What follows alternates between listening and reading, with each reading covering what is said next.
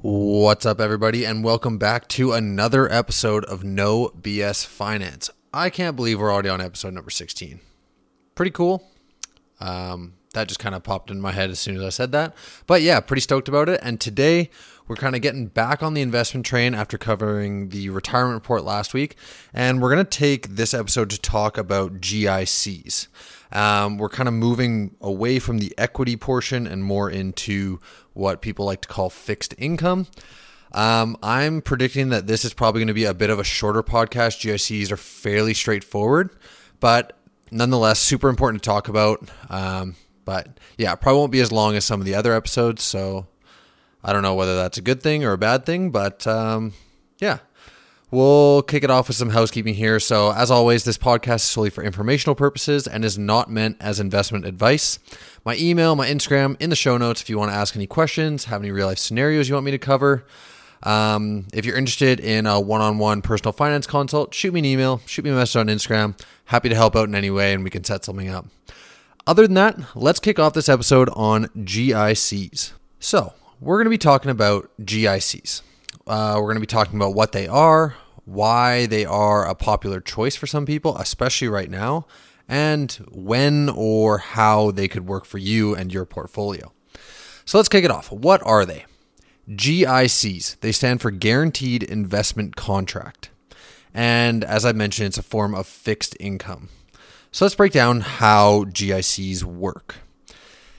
It is technically a contract between an investor or yourself and an insurer. Insurer. Jesus, that sounds weird to say. But that the insurer is usually the bank. And the investor will agree to deposit a sum of money to the insurer for a set amount of time at a set interest rate and some other conditions in there. And then this insurer, instead of insurer, I'm just going to call it the bank. We're going to call it a bank from now on because this word is giving me hassle. And then the bank will agree or will guarantee the interest payments to the investor at the agreed upon rate, and usually the principal paid back in full at the end of the contract. So let's just summarize this real quick. So the investor, I'm going to give the bank a sum of money, and they set out like how long I need to have the money deposited with them and what interest rate they'll give me and how frequent they'll give me that interest. Basically, they guarantee like, hey, we're going to give you this interest, and at the end of this term, we'll give you back the entire amount that you've given us. So say it's $3,000. Like say I deposit $3,000 with the bank. They're like, okay, at the end of the term, we'll give you your $3,000 back and we'll still pay out that interest. So when I say principal, that refers to like the original deposit that you paid. So you might be thinking like, damn, this sounds fucking awesome. Like I get my, it's basically risk free. And technically it is, but we'll get a bit more into that in a second. And GICs are generally for a more risk-averse person or someone who doesn't really like risk. But you got to think about this. So if you're going into a less risky investment, usually the returns aren't going to be as good. So if you're going into a GIC, generally the interest rates are going to be quite low because there is no risk. Whereas like investing in equity, you can get a good return because it is more risky. So it's the risk reward thing here. So if you get, let's get into the risk of GICs, because there is a risk depending on who you get the GIC with. So say I get a GIC with someone or a bank like RBC. I can be pretty sure that they are not going to default and they're going to pay me. Like RBC has a pretty good reputation, pretty steady. They're absolutely massive. So I can be pretty sure that they're going to give me the interest rate and they're going to pay me and they're going to give me my money at the end of the term. That's pretty straightforward. Whereas on the other end, you could go to the sketchy corner store money lender or loan shark or something, and they will probably rip you off. So there's two ends of the spectrum. Usually, guys, GICs are pretty safe, especially if you go with a big bank like TD or HSBC or RBC. Like you're going to get your money. So that is all pretty straightforward. You give the money to the bank for a set period of time. They give you interest and then pay you back the full balance. Pretty solid investment. But you may be asking yourself, what does the bank get out of it? And the answer is they get your money for a set period of time to loan out to others. So similar to like the savings account thing, where you put your money in a savings account, it doesn't just sit there. They're going to loan it out to other people. So then you're like, okay, how are they making money? So they get your money for a set period of time and they loan it out to others.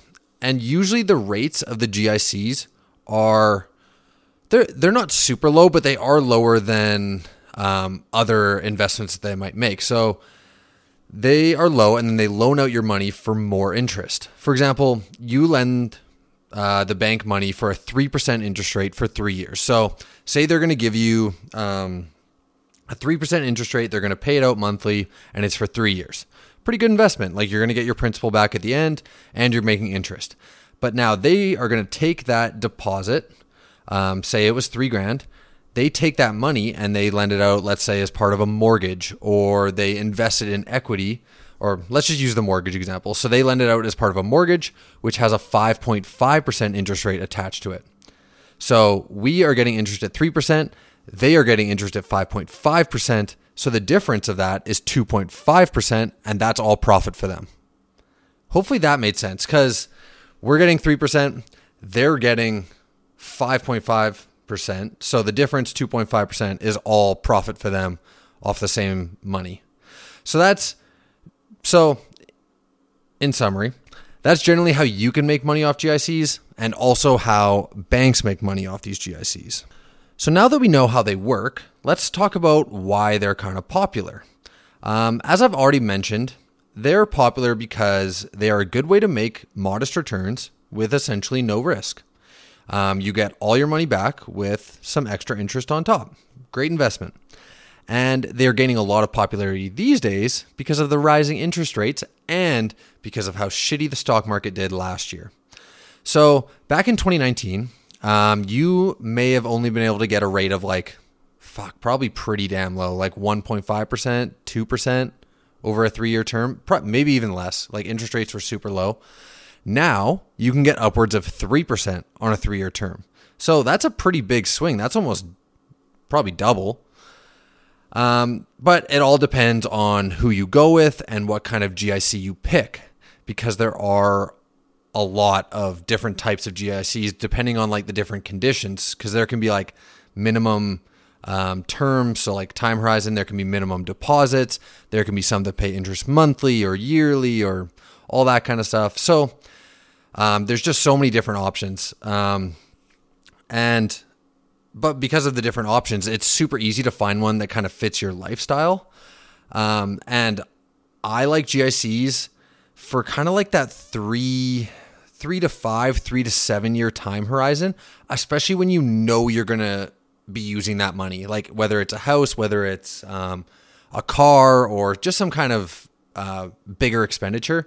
It's really good to know that you're like, okay, I'm locked in for 3 years. I'm going to get this, and I'm going to get this full amount back. And I'm not at risk of losing kind of like my initial deposit. And then on the other end, what I mentioned before is the stocks in 2022 had an absolute shit year. So if you were like, okay, I'm in a GIC as opposed, you did a lot better than people that were in stocks. Like, people in stocks got fucking ravaged last year unless you picked incredibly well. But generally, they just aren't as risky, and you're still making money off them. And not like stocks, where you could lose a lot of money and your principal is not guaranteed by any means. So the last thing I want to cover is, how can GICs work for you in your situation? Actually, wait. Cancel that. The first thing I want to cover is how to actually get them or invest in them. You can't go through an online trading platform. It just doesn't work right now. And this has to be done through a bank or a broker, usually just a bank. So you just walk up, like, whether you have a financial advisor or not, you can kind of just go into the bank and be like, hey, I want to invest in a GIC. Can you kind of give me the steps to do that? And usually banks, especially these days, are pretty fucking empty, so they usually can help you out pretty much right away. So that's the first thing that I want to cover. The next thing is that you can look up GICs online with the bank you're with, and they have tons of options. usually with different terms, rates, all that kind of stuff that will work perfectly for you and your situation and your time horizon and all that kind of stuff. Or once again, you can ask a financial advisor which one they would recommend, basically like the person at the bank, and they can help you out. I think GICs are an amazing investment to make for anyone who's in that 3 to 7 year time horizon of needing a lot of their savings, or just who are risk averse in general. So for example, if I'm thinking of buying a house in 3 years, why would I risk my down deposit or my down payment in the stock market? Unless I really needed a huge return to like somehow afford my down payment, which probably not the best idea in general. But like, why would I risk that in the stock market? Like I could lose a lot of the money. I could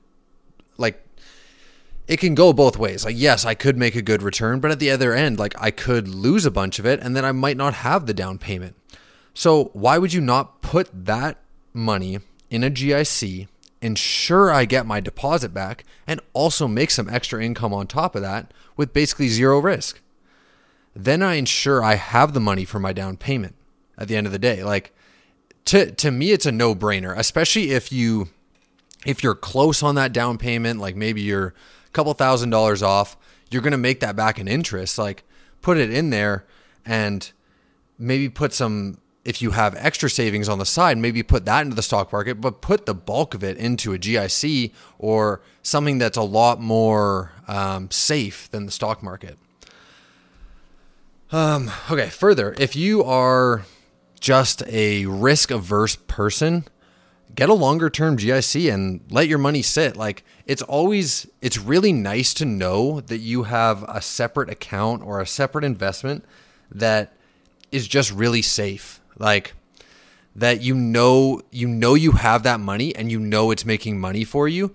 Like maybe you have one investment that's a GIC and you have $5,000 in it and it's a 3-year term or a 5-year term or whatever, and you're making 3% interest. So you have $5,000 in there, and let's say you have like $2,000 or however much money in the stock market where you're playing with it. Maybe you're making a good return, or maybe the stock's tank and you're not doing well at all. But then at the back of your mind, you're like, okay, I have this GIC. I have the bulk of my money making a good return, and it's safe. So it's something to think about. It's something to play with in your portfolio, especially if you're very risk averse and you're like, oh man, I worked really hard for this money. I don't want to lose it. A GIC might be the thing for you. Especially, I think they have longer term ones. You could get you could also go on a shorter term ones and then see how the interest rate game kind of plays out, whether it goes up, whether it goes down. And the one that I advise is what I just mentioned, is just mix it up. Put some money in stocks and put some money in a GIC. So you're diversified, my favorite word, but you're also safe on one end, and then you can play with your money on the other end.